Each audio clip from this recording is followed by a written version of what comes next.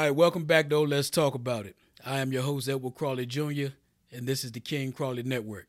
Before we continue, I ask that you take a second to hit the subscribe button, join into the conversations, leave comments, leave likes, hit that thumbs up button. That helps the algorithm. That gets you engaged in the conversation and helps push the conversation even further along. All right, now before I continue, I want to do as I set out to do from the start. And that's why I want to promote good businesses. They just happen to be black owned. I started out doing it, and I said I would continue.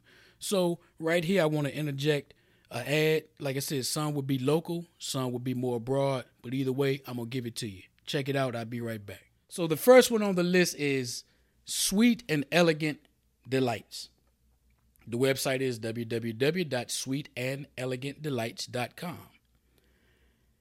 Now, I won't try to go all into detail to describe everything that she does with this business, but I can tell you, if you're getting married, if you got a baby shower, if you have a retirement party, a birthday party, hell, even if you're just going to pick up your birth certificate and need a cake, and I'm not just talking about no Duncan Hines, some out the store. I'm talking about cake to the highest level. Then you need to contact Sweet and Elegant Delights. Now, that is not all that she does, but as I said, I don't want to begin speaking on everything she does and take away from what she does. I want you to go to the Instagram, go to the Facebook, Sweet and Elegant Delights, and you can check it out for yourself. I don't have to try to sell it to you. When you see it, that's the sale. You'll know, oh, she's about her business. The telephone number, the business number is 434-262-0138. Once again, that's Sweet and Elegant Delights. All right, welcome back. All right, we're going to get right into it. Dating Be Trash. Now, I won't say I came up with that title all by myself. I was inspired by some people that I follow. You're probably familiar. Kev on Stage, his wife, Miss Kev on Stage. They just put out a book called Marriage Be Hard.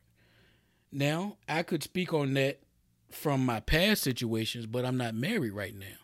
So I can only speak on it from, the perspective of one that's dating or will date or, whatever the case may be.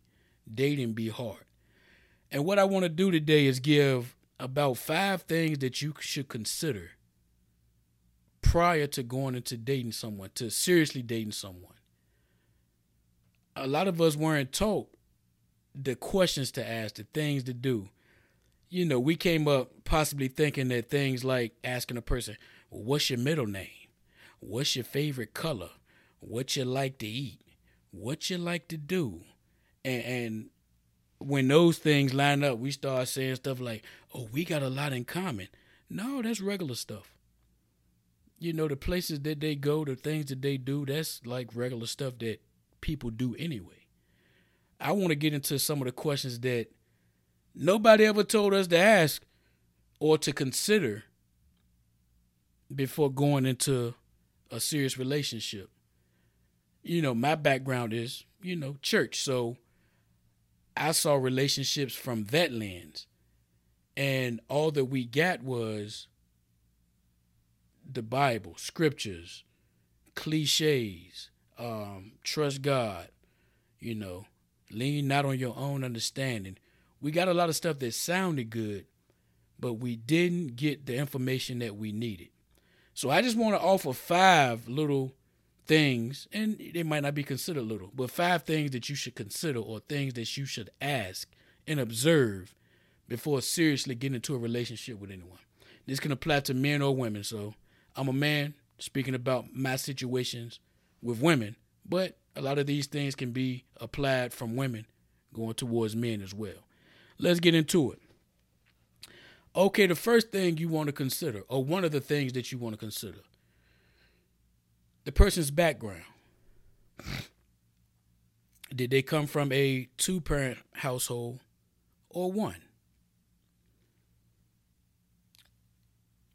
Either way, if they came from a 2-parent household, how did they relate to their mother? how now do they relate to their father if they still have both of their parents here with them?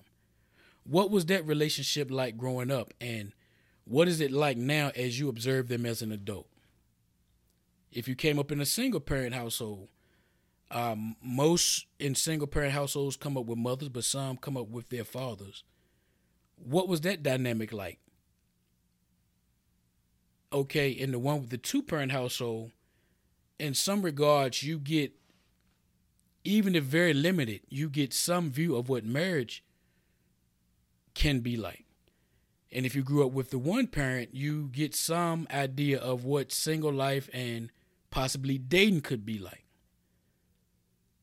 When you're going to look for a mate, you need to understand that person's point of reference. What did they come up seeing? What did they come up hearing? Okay, in my adult years, I know, okay, for an example, I know one lady, that I was cool with. Her and her mother talk every day. No matter what is going on throughout the day, before she closes her eyes and gets into bed, even if they only stay on the phone a minute, she's going to call and talk to her mother. That relationship, because it's a healthy relationship, I've seen how that has benefited her in her adulthood, in the way she carries herself, in the way she presents herself on the job, in personal situations, in business. I'll see how that connection, that healthy connection with her mother, has been a benefit in her adulthood. On the opposite side, I've literally been in the presence of mothers telling their daughters, I wish I had had all sons. And their daughter be in the room when you say that. And I see how that dynamic of them constantly going back and forth, how that presented itself in their adult years. And I'm not saying you're going to take up everything from either side, but because that was what you came up in, that was the environment, that was your point of reference, even without trying to, how many times you whether you fussing or, whatever the case may be, you say a phrase out of your mouth to your child, and immediately you said, I sound like my daddy. That was my mama talking. You didn't mean to. You might not have had the closest or the best or whatever relationship with that parent, but at some point, you're going to say something out of your mouth, and you're going to actually hear your parent's voice as you're saying it.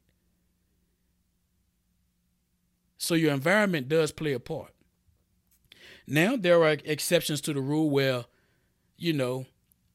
everybody doesn't come up totally damaged by an unhealthy relationship.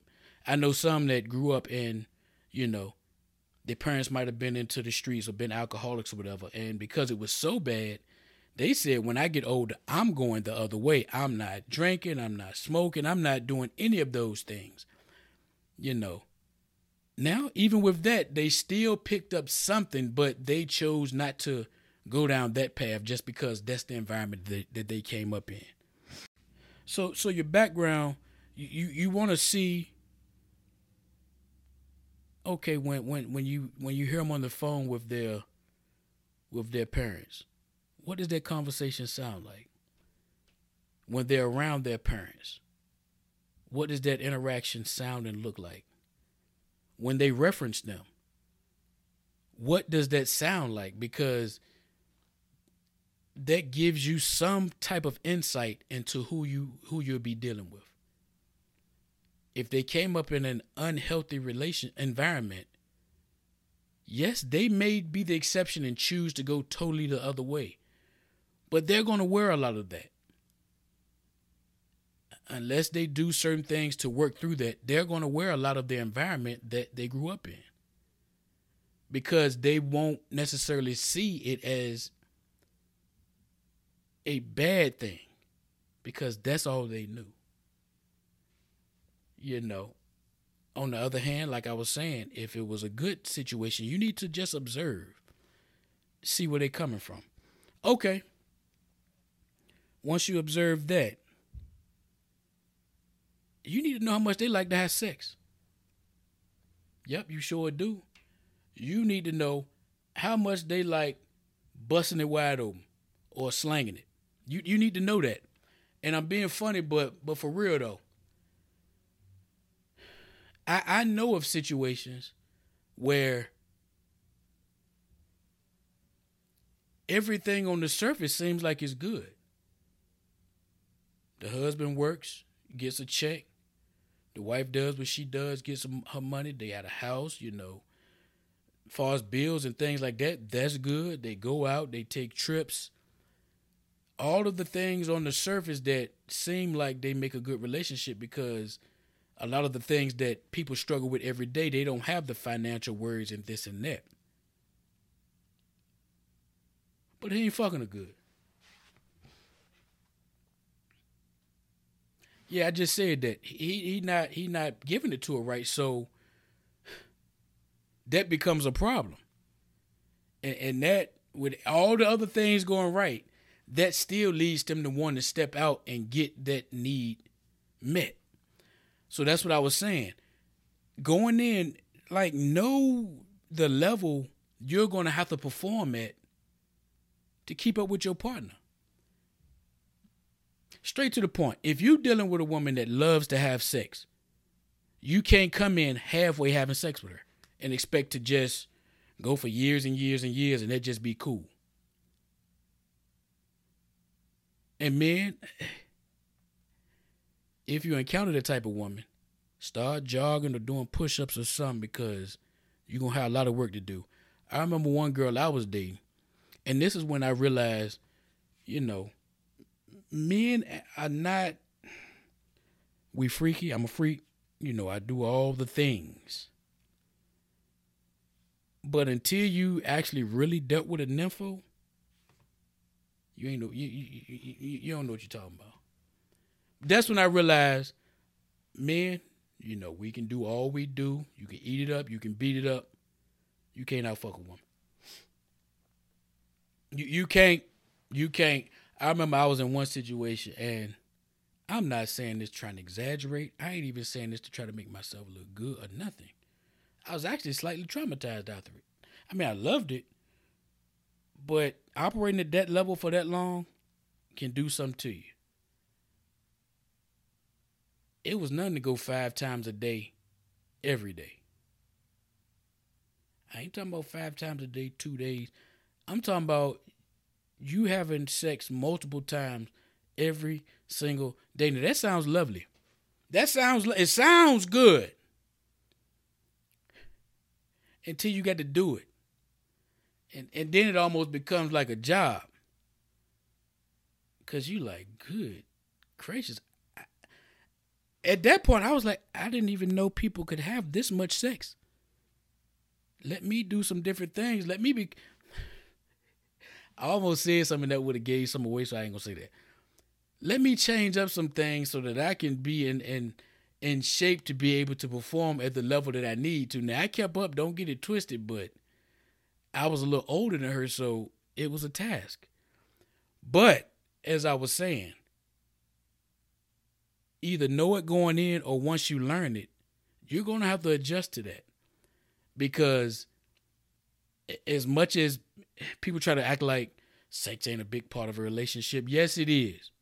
If the sex ain't good, I don't care if the bills are paid. If the sex ain't good, I don't care what watch you bought me. I don't care about this cologne. This cologne smell good, but I want some kush coochie. I want some pussy, baby. Vagina. That's what I want. You don't care about the roses and, like you say, the diamond rings and all this. He got you some Fenty this and, Balenciaga that. You want some dang-a-lang. You want them all up in your stomach muscle area. That's what you want. So all that other stuff is good, but if you ain't getting that, it's going to be a problem. Also, on the flip side of that, though, you need to know if they have a low sex drive, because that can be a problem. Like me, I ain't going to say I'm no... Well, I kept up with her, so I could keep up with a nympho. But on a regular, I'm a freak. I'm freaky. I'm a Virgo. I do what I do. So I'm going to want me some. Once or twice a day is not too much for me. At 43, I'm still, look, I drink my green juice, I take my vitamins, I drink my water. All them other guys talking about they thing that stop working at 40 something, they on drugs or something. Because I'm good. So what I'm saying is, on the reverse, you can't be low sexual desire either, because that's going to be an issue. That's going to lead me to want to get a need met. You feel me? So you need to know both sides to decide if that's something you can really deal with. The background, the sexual desires, these are things that will operate or be a part or play a part throughout the whole relationship. That's two of them. Okay, let's get to three. Conflict resolution. When situations come up, whether big, whether small, how do they handle conflict? Do they snap? Are they violent? They react violently? Do they panic? Are they a worrier? Or do they just shut down? You know, I've dealt with a few different kinds. I dealt with one that, because her mama taught her to be a fighter, when conflicts got too serious, I mean, one time she just swung on me. Thankfully, you know, I was able to and get out the way. Didn't hit her, but I was able to divert the punch. But that was how she knew to resolve conflict. I know I can fight, so I'm going to fight you, man or woman. I'm not that good with putting my words together. I get frustrated. So this is what I was taught from my background. So when it gets to a certain level, I'm swinging. Are you one that panics? You know, you got a flat tire and you just, you know, it is something to be worried about depending on what area you're in. But sometimes you have to slow it down to go faster. When you panic, your heart begins to race, your thoughts begin to race. Everything begins moving so fast that you're not able to get much done. You actually might end up making more mistakes in the midst of your uneasiness than if you're slowing down. I was listening to a podcast the other day. It was with the guy that actually killed bin Laden. And he was talking about some of the Navy SEAL training that he went through and how they would tie him up hands and foot, throw him in the water. And he said at some point when they did that, I just got comfortable because I realized if I panic, there's nothing I can do. So I might as well stay calm and begin to try to get myself a loose, because if I panic, I have no chance. There's already nothing I can do other than try to get a loose. So panicking is the total opposite of what's going to help me out of this situation. You know, so you need to know, how do they react? Are they a worrier? Does everything worry them? I know one person that's a little older, and every time you talk to them, they're worried about something. It could be the most minuscule thing, but they present what they're saying as if they're worried about it. They could just state what they're saying, but it's almost always stated from a place of concern. Like, I have to do this. This has to get done. I'm like, it's not really that deep for you to put that weight on yourself of worry trying to figure it out. I heard Steve Harvey say something, and I'm going to paraphrase it. But he was saying something to the fact that you have 100% success rate against your bad days. So as many bad days as you've had, you're still here. That means you have 100% success rate. So when you get to panicking and worrying, you need to stop sometimes, because it affects us all. Sometimes, you know, I'm a trucker. I'm out here by myself. I'm in Iowa right now, by myself. I've been out here trucking almost 6 years. And once you go through some things, it'll really show you whether you're made for trucking or whether you're not. And I've been out here almost 6 years, and I'm still out here. With that being said, every bad situation that I've went through, that I've faced, I made it through it. So When you lost that job, think back to yourself. I lost that job. I made it through it. I lost a loved one. And it hurt, broke my heart. I didn't know how I was going to make it through it, but I'm still here. I made it through it. Relationships I've lost, broke my heart. Thought I won't never get myself together. I made it through it. I'm still here. For you to be worried in this moment right now is an insult to everything you've done because you're still here. You made it. Stop worrying. Let that instill some confidence in yourself. Like, yeah, I can do this. I've did it then. I did it then. I did it then. Every time it came up, I didn't know I was going to make it, and I made it through it. I'm still here. But you need to know if that's the type of person that you have. Does everything get them shook up? Or do they just shut down? Some people, whenever any type of conflict comes up, and it's not blaming them, but something more than likely from their past has triggered them to shut down.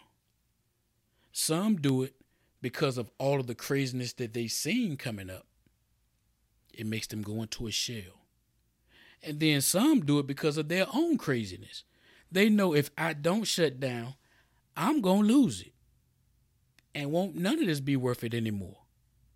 So until I can get to a point where I know how to articulate my feelings, I'm going to shut down. Now, for the partner, that's going to be frustrating because you might be with a partner that loves to talk it out and initiate conversations, and you over here shut down.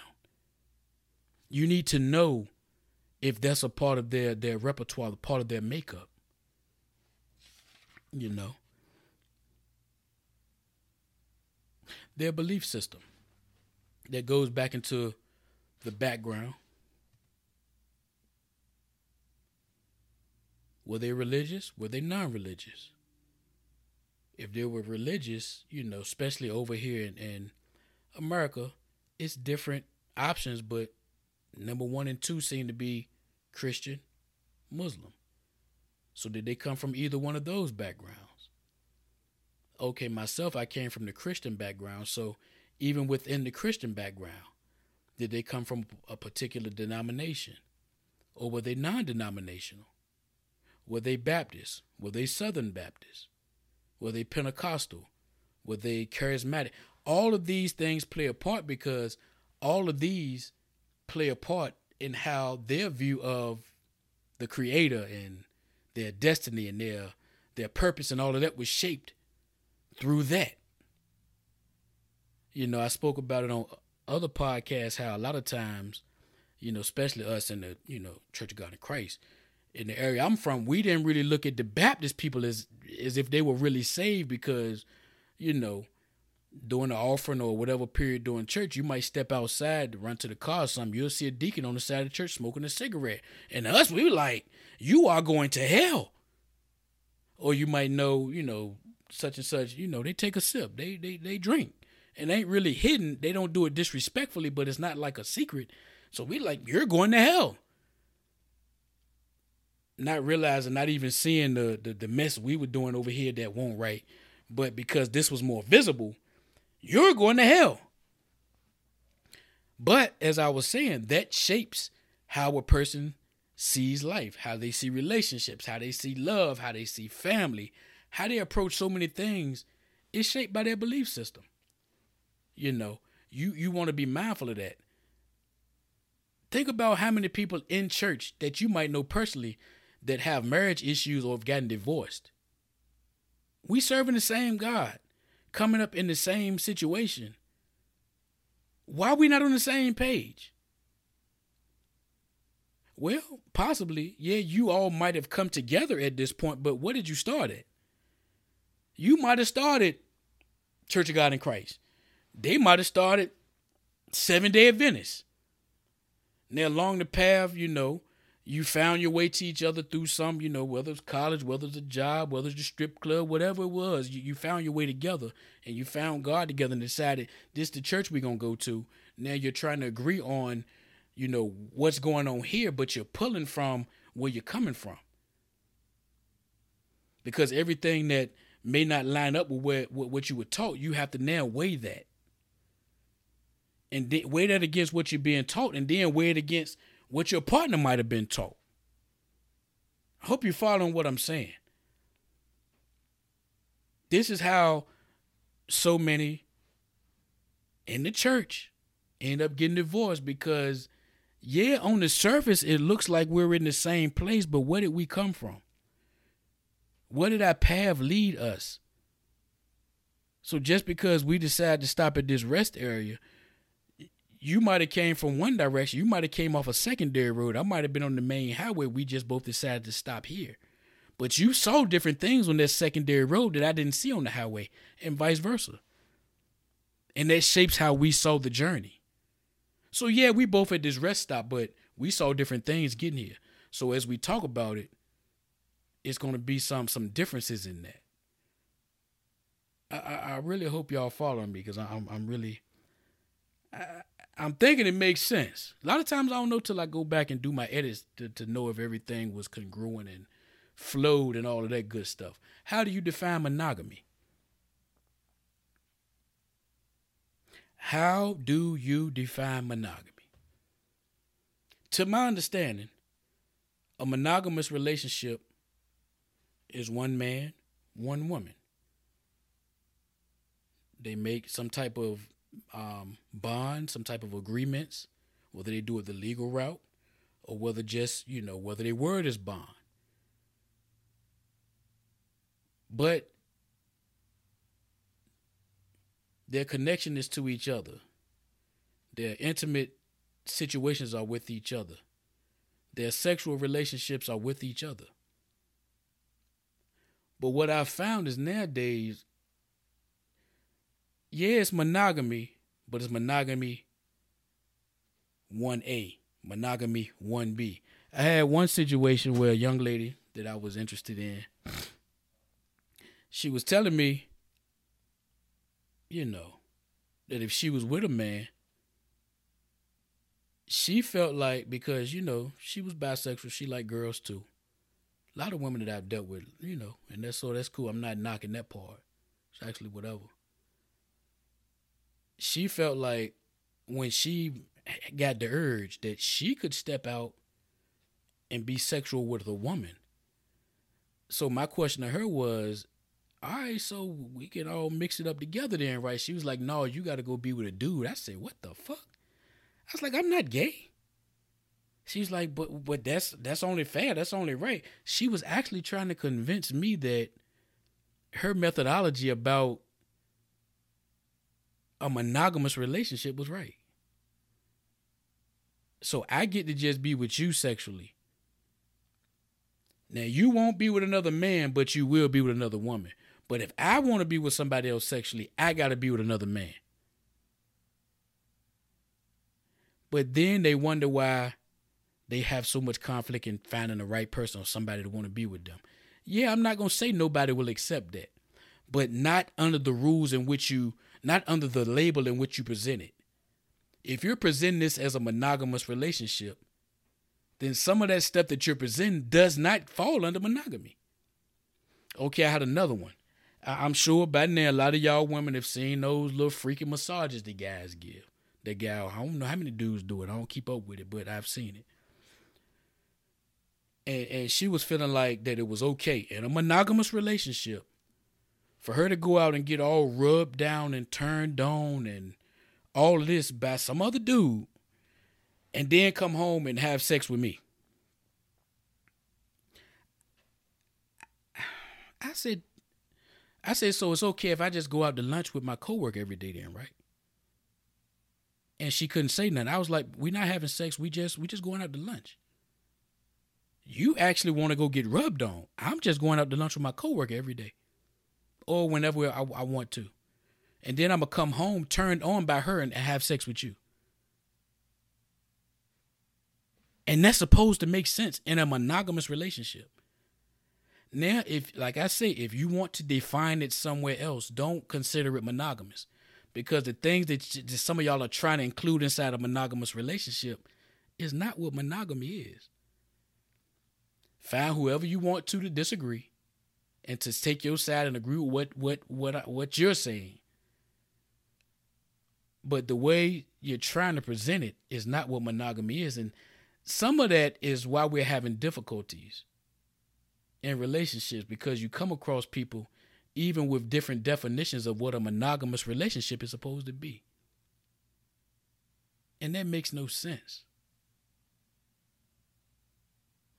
If I'm with you and you're with me, our duty is to protect this house, the physical house and the figurative house of our relationship. You don't let nobody in from the outside stimulate you that way and then think you're going to come home and I'm just cool with that. Now, if you turned on by somebody while you out there, I don't need to know it. You ain't got to come home like, man, I saw this nigga with a big dick print. Girl, have you lost your fucking mind? Like, for real. A lot of us need to do more self-examination and ask ourselves, is what I'm expecting even realistic in the world we live in today? Not saying that it never was realistic, but some of the things that get brought up or expected in today's times. I almost think y'all watch too many Disney movies. And y'all think that Cinderella and all that stuff is like real. Yes, relationships are supposed to be beautiful and fulfilling and mind-blowing sex. But ask yourself, is what you're expecting realistic? Is it even fair? Where did those expectations come from?